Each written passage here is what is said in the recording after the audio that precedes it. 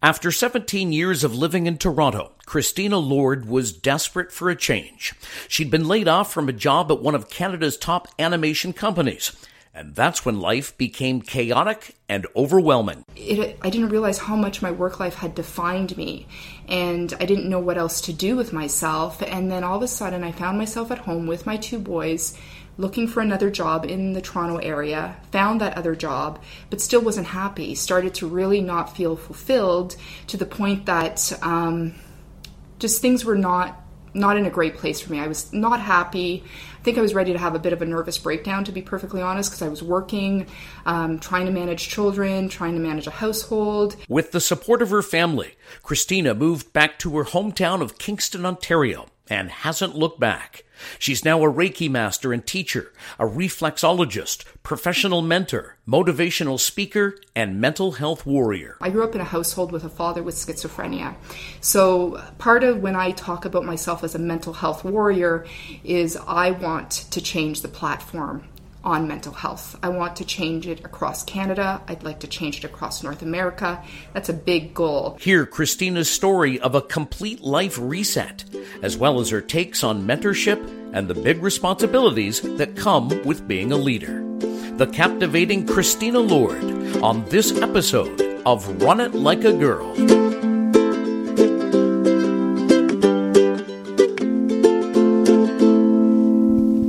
So we're back again today with Run It Like a Girl, podcast focusing on inspirational women from all different kinds of fields and industries. And today we're so fortunate to be talking with Christina Lord.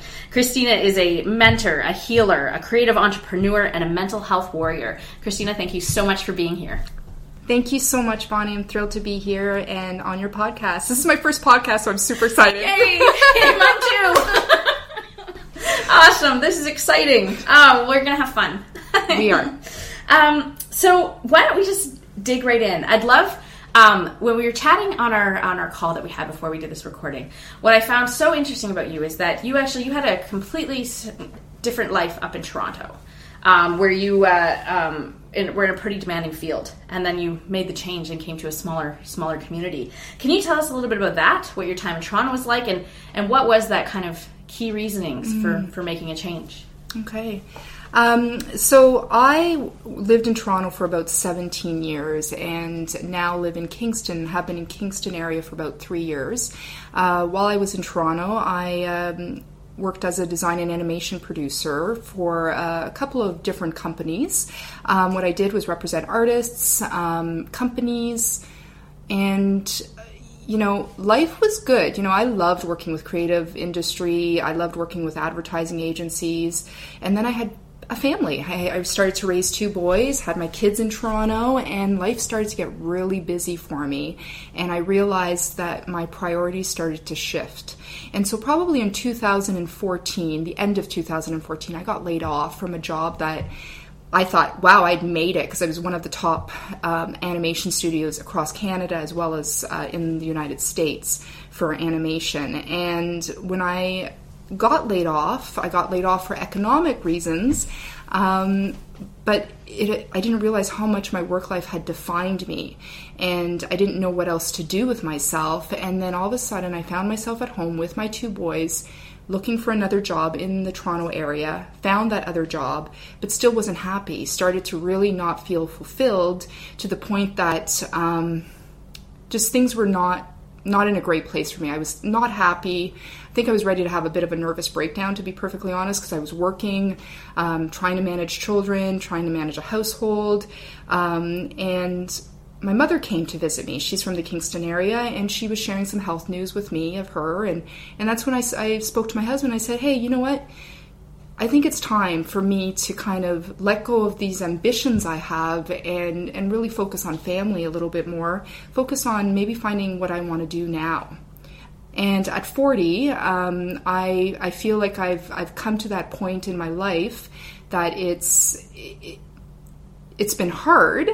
And people talk about that midlife crisis. Maybe I'm going through it, but I really think what that means is I'm now speaking my truth.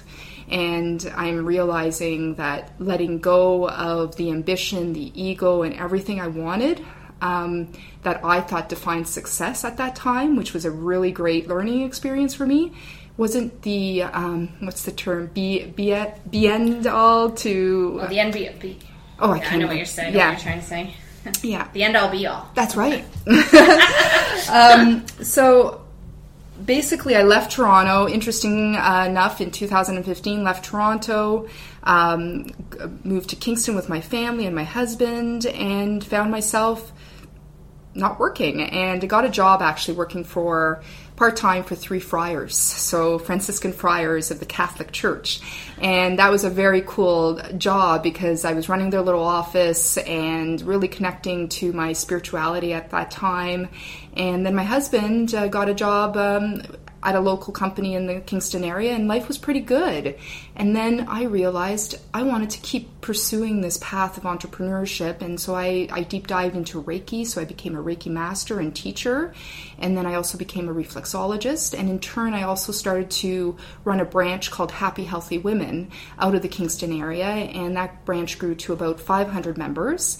And so from that branch I basically just, encouraged women. I'd hold authentic connecting morning meetups, I would have book clubs, and I just love the organization and what it's brought to me, and what that has done is really get me out of my shell and also to meet other entrepreneurs. But my biggest passion is when I work one-on-one with people, and I really love the mentorship component. I love sitting with someone and helping them to come up with actionable plans to kind of get them to where they want to see themselves. And really, a mentor is different from a coach. A mentor is someone that is there side by side. I'm not here to, I'm there as a coach, as you would define a coach as someone that guides and trains you and sets priorities, but a mentor really holds you in hand and keeps you accountable, but also in a very gentle way. And I like that gentleness about it, because we all need that in our lives. We need that sense of connection. We need to feel that gentle approach to life, because life can get very hard. So for me, mentorship is a very big a component of my work. And also it's a big component to my upbringing. I grew up in a household with a father with schizophrenia. So part of when I talk about myself as a mental health warrior is I want to change the platform on mental health. I want to change it across Canada. I'd like to change it across North America. That's a big goal. And with the help of Jenny Fitz, we recently were able to create a platform, an event platform called Elevate, which happened in Kingston. We brought Margaret Trudeau, and that for me was a very proud moment, because it really opened the forum to authentic mental health dialogue, where we are breaking stigmas down, and the room was completely elevated with people that just strived on happiness. So for me, the mentorship component, being a healer in Reiki and reflexology, and also a mental health warrior, and bringing Elevate to the platform of North America, I think is a massive undertaking. And I mean, and we talked a little bit earlier about the event that you had, and that, people want more. So people want those kind of things. They want those opportunities. So I can imagine that it might even snowball, and what seems like a massive goal could very easily become a reality for you. Mm-hmm. I'd love to talk. Another thing that we talked about when we had our pre-call was that originally you were going to go into nursing. I actually had big dreams about going into nursing, but to be perfectly honest, I failed organic chemistry 3 times and couldn't get past the chemistry component. But I was a volunteer, at hospitals. I volunteered for the Friends of Schizophrenia Society. I was really heavily involved with things to do with social work, and I really had a passion for that at a young age. And then through academics and not feeling confident enough in my academics or smart enough, that's where the mentorship for me is strong, because as a little girl I wasn't confident in my academics, so I gave up pretty quickly on the nursing component and ended up going in a total opposite field. But to be honest, it taught me the lessons on communication, and I would never, those skills I've learned are probably half the reason why I'm doing what I'm doing now, and able to now really follow my dreams, which is, I love the study of psychology and human behavior. I love the idea of serving others with the highest of intention. And I think I'm also a big believer in the idea of community and the structure of belonging. It's not just about an individual that I can help change. It's really what happens when one person decides to help a community change in their perception. What happens if 2 or 3 people get together to change a community's perception, and the structure of belonging begins. Government's there, economics are there, but it really starts in the community and who you surround yourself with. And so you talk about, not having that confidence as a younger person, and then 3 times, that's 2 more than I would have tried. So good on you for the trying with organic chemistry. What was that like when you made that decision? Okay, I'm gonna try something else. I felt defeated. Yeah, but really I didn't have the support. No, I didn't at that time. So what do you think we can do? Because I think there's so much pressure on young people today. To be successful, to figure out what they want to be. And people are asked, you're asked so young to figure out what do you want to be when you grow up? What are you going to do when you're out of school? How do you think you start from a young age in instilling that kind of confidence so that, setbacks, it's not failure, it's just having to try something different or try it a different way. How do you think so when it comes, I'll speak on a personal note. My son has Asperger's, and with his diagnosis he also has dyslexia, and I think he's 9 years old, and I think with any parent you want to equip your children, they don't even have to have a diagnosis, but you want to equip them with the tools that they need. If they're struggling with reading, they're going to have confidence issues in their reading. They're not going to want to read a book, for example. So for my oldest, I was like, okay, he's been told that he struggles with reading. He's reading at a grade 1 level. What are we going to do? We're going to get him the tools that he needs to build his confidence. So we set him up with some very amazing tools, some organizations in the city of Kingston that helped get his reading up. He is now reading at the level he needs to be reading at because I took the time, me and my husband took the time every single week to sit with him, go to his classes, and get him reading. Mm-hmm. So I think it takes a drive as an individual who, like for me at a young age, to be honest, just my circumstances. My mother worked night and day. She had a different upbringing.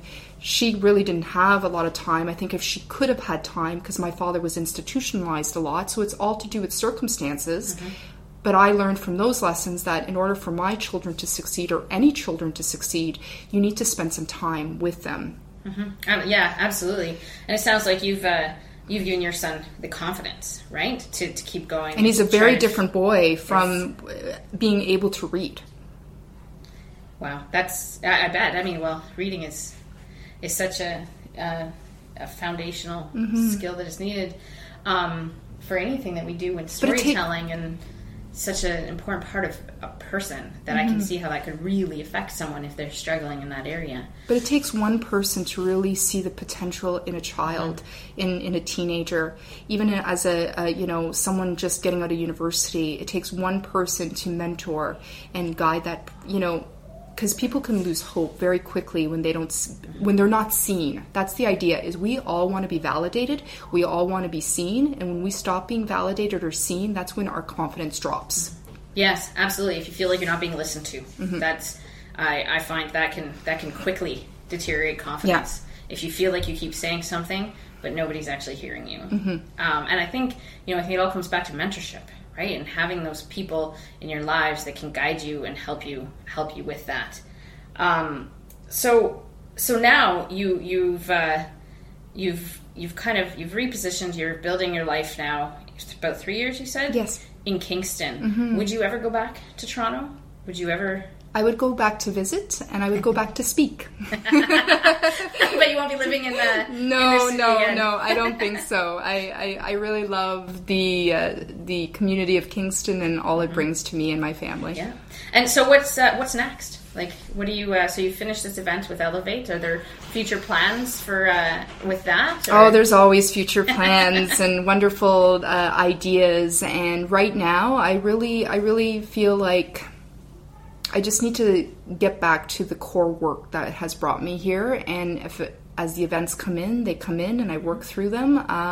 But really, I just want to continue mentoring people. I want to continue working on, in the holistic care practice of my business, and just supporting my community at this time. That's fantastic. And so I'd love to also ask you, is there anything that if you did go back and saw a 20-year-old or even a 20-year-old version of yourself that you would like to instill, the advice that you would like to give? I would say to myself, do not be afraid. It seems scary right now, and you might seem alone, but it's only going to get so much better, and you just need to go for it no matter what. I think that's a piece of advice that every young person really could hear. Where fear lies, love doesn't lie there. So we really need to live in a place of love. And I really strive and have strived for the last 3 years of this 180 reinvention of myself to really live in a heart-centered place. And I encourage a lot of people to live there because it's the best place to be. Because where fear comes, it holds you back from all the choices that are probably the best choices for you, because when fear comes in, we start not paying attention to our intuition. We're not paying attention to what is going on with ourselves. And we're so focused on outwardly, validation. I keep talking about validation. I keep talking about things. We don't need validation from anybody to do anything, because in the end, you have to validate it to yourself. That is the only person that matters. You know what? I'd like to ask you kind of a follow-up on that, and sure. I think I've got a great sense of it. Then is authenticity in leadership. How do you instill that? How do you what does that look like to you? Being an authentic leader or being an authentic person. It's when things become no holds bar, where you feel strong enough to speak your truth and know that it doesn't matter if someone might not really believe in what you're saying, but you believe it in yourself. Everybody has an opinion, and it's okay, because everybody's opinion is valid. Right. But take what you want. Yeah, take what you want from that opinion. There's lessons in all those opinions. Yeah. It's just what you choose to kind of bring into your life as well. And I think when we talk about leadership, leadership is a hard path to be on, because when you start to put yourself out there as a leader, you have to be responsible for what it means to be a leader. So the responsibility might mean, how am I affecting the people I'm talking to? How do my words come out? Because there's individuals that are in the youth sphere that are really listening, and they listen to every single word you're saying. So if you're saying something that doesn't kind of jive and shows basically you're not walking your talk, then leadership can go very skewed. Mm-hmm. I think leadership has a very big responsibility. Yeah. Right?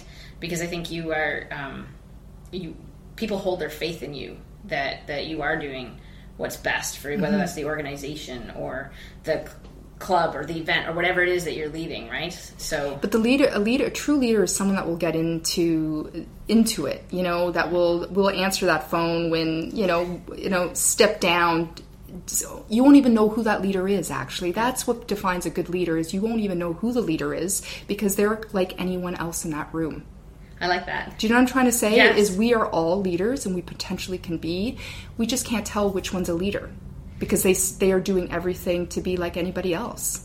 That's how you lead, right? Because you lead by example. You lead by, working the phones, or if you're doing an event, folding the flyers, getting down. And yeah, it's just about wearing the many hats and embracing that. Not being on the armchair. Not being armchair leader. Yeah, no. Yeah, you're right. And I think that comes back to, if you're not authentic in what you're doing, then you're probably in the wrong place. And plus, you know what? If you're not being authentic in what you're doing, life can get very boring, because you're stuck in a pattern of trying to please everyone else instead of actually trying to please yourself. Because in the end, we only have this one life to live, and if we can lead from a heartfelt place, we're gonna be able to influence many different people. I think that's a great place to leave it. And I just want to thank you for taking the time to come and be on an episode of Run It Like a Girl. Thank you so much. Run It Like a Girl is hosted by Bonnie Moak. Brian Long is the producer. Web design and technical assistance provided by Dan Moak. And music courtesy of the talented Brooklyn Gillichuk. On the next episode of Run It Like a Girl, Tammy Valere is a kindergarten teacher, an artist, an author, and a champion for organic living. She's co-authored a book, Awaken Your Inner Hero, featuring the stories of 100 kid heroes across Canada. Tammy was a co-ambassador for last May's Winspiration Day in Toronto, which aimed to bring people together for positive change. Tammy Valere, on the next episode of Run It Like a Girl.